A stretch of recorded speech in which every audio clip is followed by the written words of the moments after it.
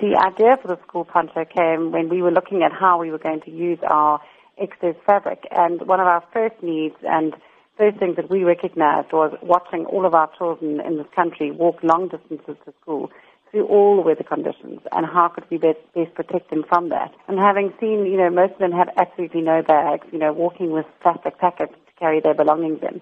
That was one of the first things that we recognized we could try and do, and we would make a backpack. And then the idea of the poncho came with the idea to protect the children from the wet weather conditions. And the poncho doesn't just protect the child, it protects the bag and all the belongings of the child too. How does this project encourage entrepreneurship then? We aim to promote entrepreneurship by offering skills training. And not only that, we also have done a very different way of costing our bags. We basically have decided that we need to ensure that all the sewers earn a living wage and a fair wage. And so we work out how many bags in a day the average sewer could make. Not a professional sewer, but the average sewer.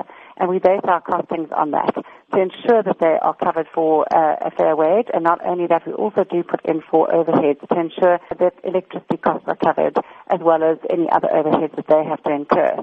But we do work with community organizations, and that's why we've added that in as well. How environmentally friendly is this project? The environmentally friendly part comes in a number of aspects. First of all, we weave our own fabric here in South Africa. So we have a factory in Pinetown, and we actually make the fabric ourselves. It's then treated specifically for dye sublimation in our plant, where we have a professional chemical engineer who treats the fabric for dye sublimation. Our inks are all natural inks, water-based, so they are unharmful to the environment.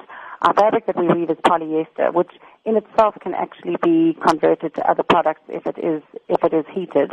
But our whole big point is to get rid of any excess waste going to landfill. So that's where it's environmentally friendly. And on the other end, where we actually donate 5% of all of our sales of the excess waste fabric products to the Patel organization, which is a conservation organization.